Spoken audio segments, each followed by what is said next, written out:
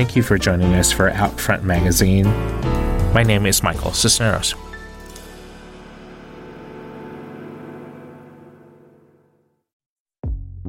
You are listening to the Audio Information Network of Colorado. This recording is intended to be used solely by individuals with barriers to print.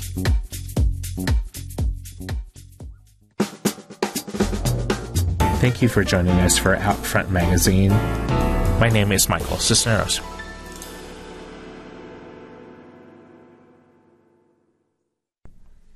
This reading is for December 19th. Today I'll be reading the next 3 articles, and many others. Queer Fight Club to make its debut at the Alamo Drafthouse by Rasai Trammell. Supreme Court dismisses challenge to conversion therapy ban by Owen Swallow. And Uganda accuses U.S. of LGBT agenda by Claire Sung. A new kind of queer event is set to make its debut at the Alamo Drafthouse, Sloan's Lake, on Tuesday, December 19th. Queer Fight Club is an LGBTQ+ focused monthly film event that showcases films involving queer icons fighting back. In addition, there will be a free 30-minute self-defense demonstration courtesy of Worth the Fight Boxing. Doors open for the premiere event at 6 p.m., and the self-defense demo starts at 6:30 and goes until 7 p.m. Then audiences will head into the theater for a special showing of Anna and the Apocalypse, a 2017 campy Christmas zombie musical with a lesbian lead. Queer Fight Club will be a monthly event, and film programming will include films such as Tangerine, Assassination Nation, 120 BPM, Thelma and Louise, Basic Instinct, and Paris is Burning. Queer Fight Club is the brainchild of Professor Andy Scahill of Rainbow Cult and Gladys Santiago of Worth the Fight Boxing.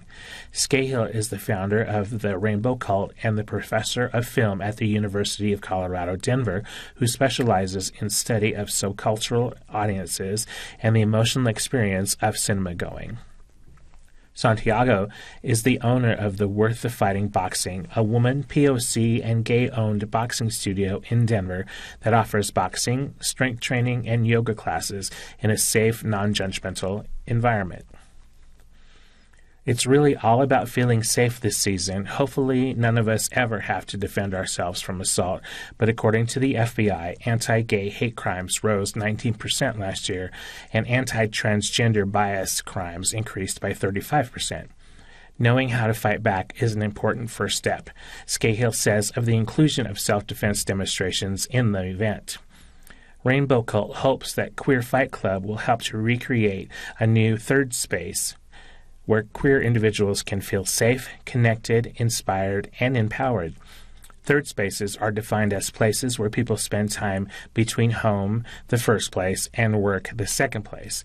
They are locations where we exchange ideas, have a good time, and build relationships, according to the theory by sociologist Ray Oldenburg. Queer third spaces are important for building and maintaining community, especially in the current political climate where anti-LGBTQ rhetoric has pervaded across the country and the world. Hosted in the Barfly Lounge at the Alamo Drafthouse, Sloan's Lake, Queer Fight Club is an event that film-loving LGBTQ individuals won't want to miss.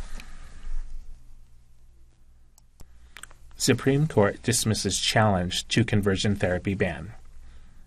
The U.S. Supreme Court dismissed a motion to hear a challenge to a Washington state law banning conversion therapy on children, the end goal of which is changing the sexual orientation or gender identity of children. The case was brought by a Christian therapist who claims the 2018 law is an affront to his freedom of speech. The majority of the court turned away the plaintiff, Brian Tingley's appeal of a lower court decision to throw out the case. The justices rejected Tingley's claim that the Washington state was unlawfully censoring the way he speaks with his therapy clients, violating his First Amendment right to freedom of speech. The state of Washington made the case, successfully might I add, that the law regulated professional conduct, not speech. Conversion therapy as a practice is a debunked pseudoscientific method that tries to change an individual's sexual orientation, gender identity, or expression. Of course, the decision was criticized by members of the Supreme Court's conservative activist wings. Justices Clarence Thomas, Samuel Alito, and Brett Kavanaugh, I think it's worth a reminder that two of whom have credible sexual harassment and abuse allegations levied against them, dissented to the decision to deny the case. The three made it clear that they see this as a battle between the rights of religious people and the protection for LGBTQ+ individuals. Earlier this year, the court's 6-3 conservative majority ruled that businesses could refuse to provide services to same-gender weddings under the veil of free speech. The dissent to the ruling called that decision a license to discriminate. Tingley, a licensed marriage and family therapist from Tacoma, says he believes sexual relationships outside of marriage between one man and one woman are inconsistent with God's design, and that the sex each person receives at conception is a gift from God. If that is how Tingley sees relationships, perhaps advising people on sexuality and marriage is not the best career choice for him. Washington law prohibits licensed healthcare professionals from practicing therapies that seek to change an individual's sexual orientation or gender identity on minors. Those who violate the law can be subject to sanctions like censure, fines, and revoking of a professional's license. Although Tingley and conservative activists have tried to paint this law as extremely restrictive, the law still allows licensed therapists to promote conversion therapy and perform the practice on adults. Licensed therapists can even recommend other religious counselors to perform it as a treatment. What's more, the law doesn't apply to non-licensed counselors acting under the guise of a church or a religious group, so the argument that the law discriminates against religious beliefs is rendered moot.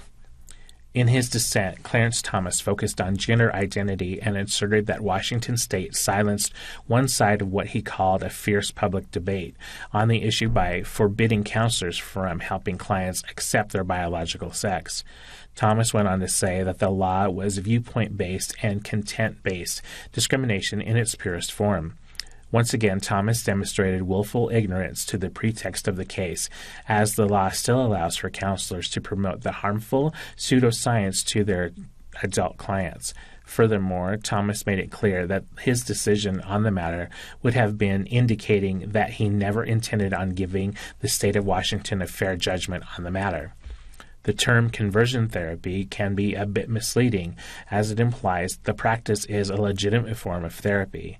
The practice is varied, ranging from psychotherapy, hypnosis, and aversion treatment like shock therapy or inducing nausea to discourage same-gender attraction or one's gender expression. Washington state sided with the medical consensus that such a practice has been discredited and puts minors at increased risk of suicide and depression. Tingley remains adamant that there is no evidence licensed therapists have ever used abusive practices on children, which is an abject denial of the scientific and historical consensus on the impact of conversion therapy. Tingley claims he has had clients who sought help to reduce same-gender attraction or become more comfortable with their biological sex, and that the law allows the state to censure professionals like himself, targeting practitioners based on religion. Well, Mr. Tingley, that doesn't seem to be the case here. It seems like as long as your clients are adults, they can consent to whatever kind of perverted version of reinforced conservative Christian ethics you pass off as therapy, even if that entails what is objectively torture. Tingley sued the state of Washington in 2021 and was represented by the Alliance Defending Freedom, an extreme conservative legal group who has argued for the recriminalization of homosexuality in the United States. U.S. District Judge Robert Bryan initially dismissed the case. Bryan found that the law did not violate Tingley's First Amendment rights and that it was rationally related to the state's interest in protecting the well-being of minors. Bryan's decision was upheld in the Ninth U.S. Circuit Court of Appeals in 2022. Washington argues that it was well within its legal purview to regulate professional conduct even if doing so may impact professional speech. 26 states and the District of Columbia restrict or prohibit conversion therapy on minors.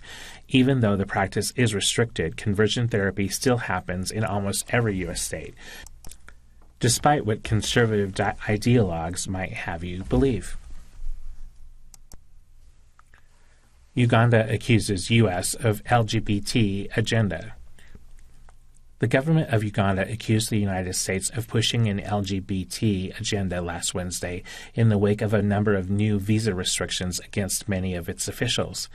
The United States expanded their visa restriction policy to include several new Ugandan officials. Secretary of State Anthony Blinken, who announced the new policy, stated that these restrictions were placed on individuals responsible for undermining the democratic process in Uganda or repressing members of the marginalized or vulnerable populations. This isn't the first time the nation has been held under scrutiny by the U.S. In 2021, the United States government placed visa restrictions on officials for a flawed election involving voter intimidation and other corrupt tactics. The World Bank has also suspended its lending programs to Uganda in response. This most recent wave of sanctions comes in response to a recent law passed in Uganda, one of the harshest in the world. This law includes the death penalty for aggravated homosexuality, a crime they believed queer people were committing, spreading HIV/AIDS through gay sex. President Yoweri Museveni, who signed the law into effect in May, also spoke of plans to rehabilitate LGBTQ+ people in the East African country. After the law was passed, right activists report that mob-aided arrests had noticeably risen in number, as well as individual hate crimes and abuses against queer citizens. U.S. President Joe Biden called Uganda's most recent move a tragic violation of human rights. Now, with new visa restrictions placed on several high-ranking officials, it is claiming that the United States has fallen victim to the threat from within. In the words of State Minister for Foreign Affairs Okello Oryem, there's a coup at the State Department in the U.S. It is being taken over by people who are pushing the LGBT agenda in Africa. This isn't the first time such sentiments have been expressed. Russia also recently passed a law labeling a supposed unified Western LGBT public movement as an extremist organization, likewise severely limiting LGBTQ+ rights and causing many to seek egress from the country. Community members boycott Denver queer women's bar Blush and Blue. Denver's Blush and Blue, the city's only lesbian bar, has found itself in hot water again. The establishment is no stranger to controversy, and this time a post from a former employee has spurred a community-led boycott of the bar over a pattern of racism and harassment. In 2021, Blush and Blue and its owner, Jody Buford, were sued by 3 former employees over alleged failure to pay them minimum wage. In addition to that, the lawsuit alleges that the bar's ownership stole tips from the staff and actively discriminated against the bar's only black employee. As of December 2023, the lawsuit against Blush and Blue and Buford is still in litigation. However, a boycott has stemmed from what a former employee sees as a failure for the bar's ownership to take accountability. The lawsuit alleges that the bar's ownership weaponized the bar's status as Denver's only lesbian bar and the idea that it's a safe space to guilt employees into accepting harassment or low pay. Becca Schechter quit working as a bartender at Blush on November 3rd following an incident involving the owner and her wife. A few days later, Schechter shared her story on Instagram, and from there the story took on a life of its own. Becca sat down with OFM to discuss what had happened at Blush and the boycott that stemmed from her post.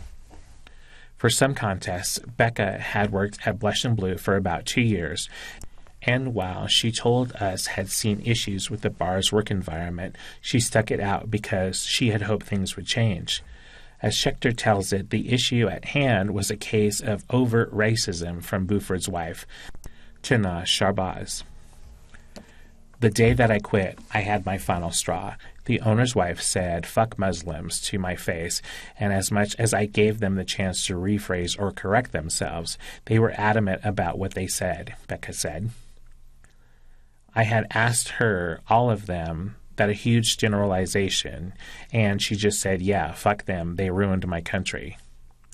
Schechter says that this type of behavior was not new from Shahbaz, who had been deeply involved with the bar's operations since her marriage to the owner, Jody Buford. According to Becca, Shahbaz is just as involved in Blush and Blue as Jody is, noting that if one is there, they usually both are. Usually Shahbaz seems to police the door of the establishment. Becca further recalled several instances of racial profiling that had occurred as a direct result of Shahbaz's involvement. She will tell random people at the bar, "Keep your eyes on that one, keep your eyes on that one," and I can see who she's talking about. She talked with the owner about her racially profiling people, Becca tells her. It's also not anyone else's job aside from security to have eyes on other people, and it creates an unsafe environment for both patrons and workers. Schechter was shaken after her interaction with the owner's wife, and while she says that she tried to brush it off, it just felt wrong. After telling one of her coworkers, Schechter went to Jody. "I started crying and told her, 'I've dealt with your wife. She can call me whatever she wants, but to make my friends feel uncomfortable and make people in the community feel uncomfortable, walking around and harassing them, racially profiling them is unacceptable, Jody." Schechter adds that, "Even if you don't see the ethical dilemma here, it isn't good for business. Your wife is literally pushing people out of here." Becca was not impressed with Jody's response. According to her, Buford turned the situation back on her, saying that she knew she's married to Shahbaz and asking, "How do you think I feel?"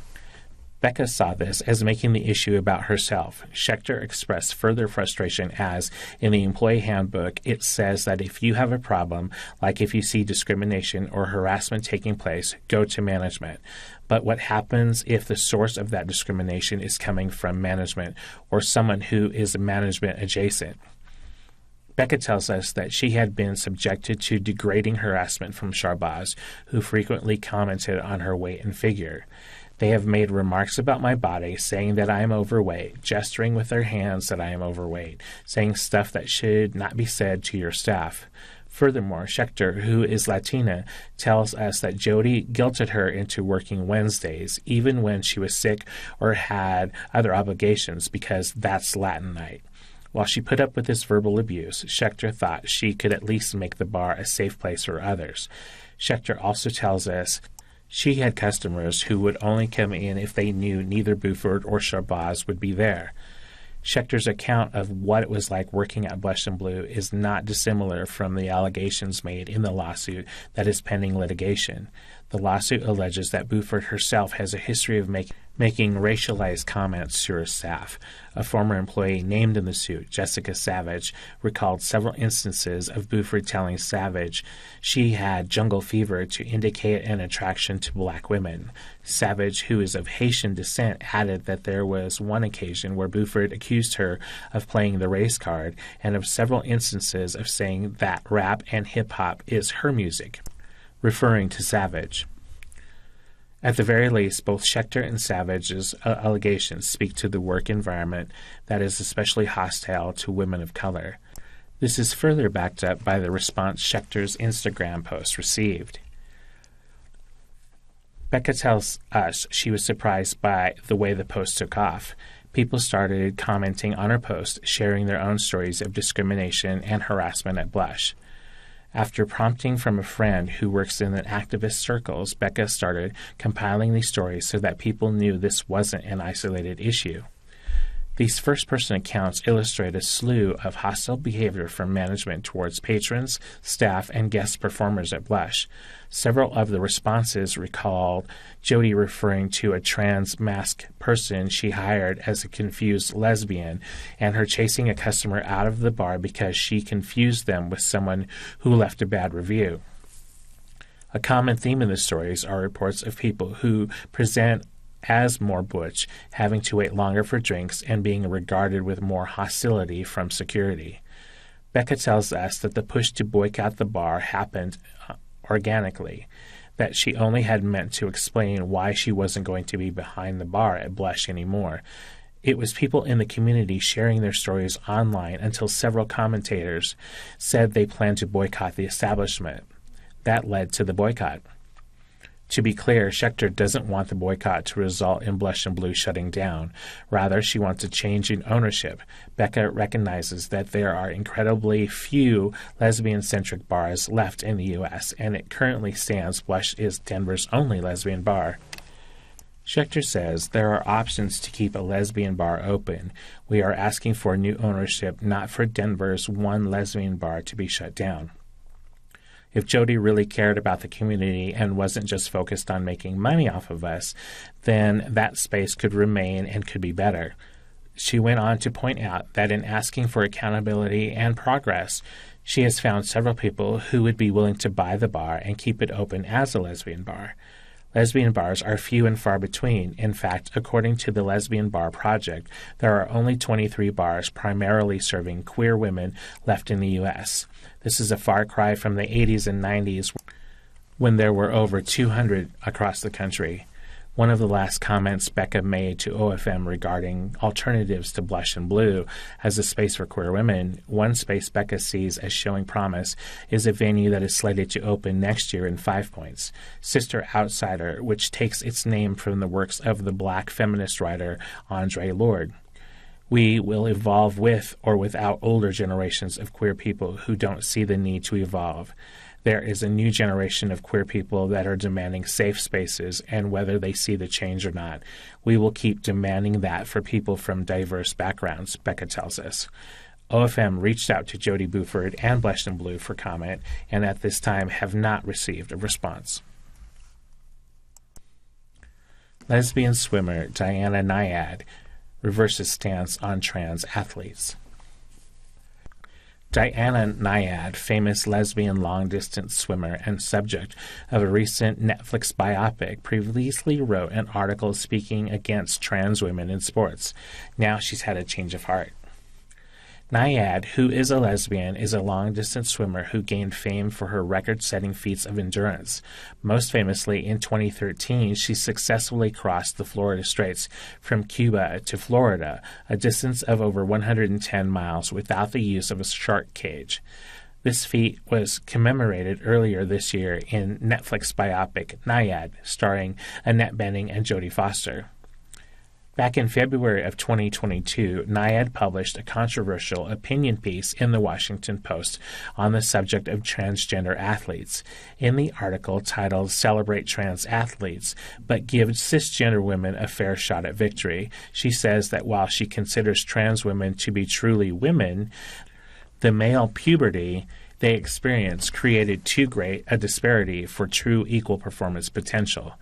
This belief, which is fairly common among protesters against trans athletes, holds no scientific basis. In fact, studies indicate that trans women undergoing hormone therapy have zero athletic or physical advantage as compared to cis women. At the time of her op-ed, Nyad was an active member of an anti-trans sports lobbyist group, just one out of dozens of adversaries to trans inclusivity which have cropped up in recent years. In just the past year alone, countless policies across the globe have attempted to prevent trans athletes, and especially trans women, from competing at the same level as their peers. Some organizations and governments have outright banned transgender people from competing, while others have opted to create open categories specifically to segregate transgender and intersexed athletes. Just recently, however, it seems that Nyad has changed her mind. She was included in this year's Out 100 Honors, a list of Out magazine's top 100 most influential LGBTQ+ people. In a statement to the magazine, she acknowledged the complexity of the science behind trans athletes and sports, saying, "I regret weighing in on that conversation and any harm I may have caused." She continues, "Trans women athletes deserve our utmost respect. I stand with them in the world of sports and in the fight for full equality for all trans people. We are all sisters and siblings under the blue sky, and we should have all equal opportunities to play the sports we choose and the sports we love." Nepal achieves huge win for LGBTQ plus rights. The first same-gender marriage has been registered in Nepal, which is considered an incredible achievement for LGBTQ plus rights in the country.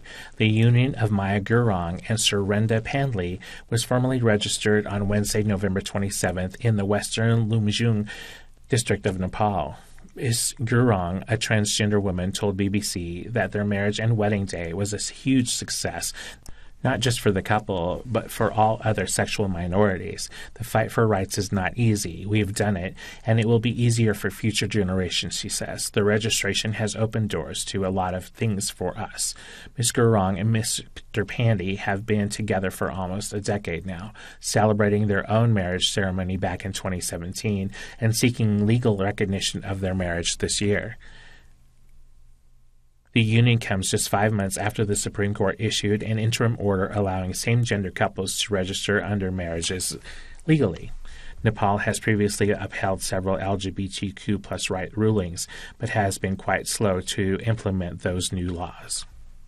In 2015, a historic breakthrough was made as the 2015 Constitution prohibits gender discrimination and upholds the rights of sexual minorities. Nepal's previous civil code described marriage as between a man and a woman until Justice Til Pradad Shrestha ordered the Nepali government to immediately begin registering same-gender marriages while it prepared legislation to amend the law.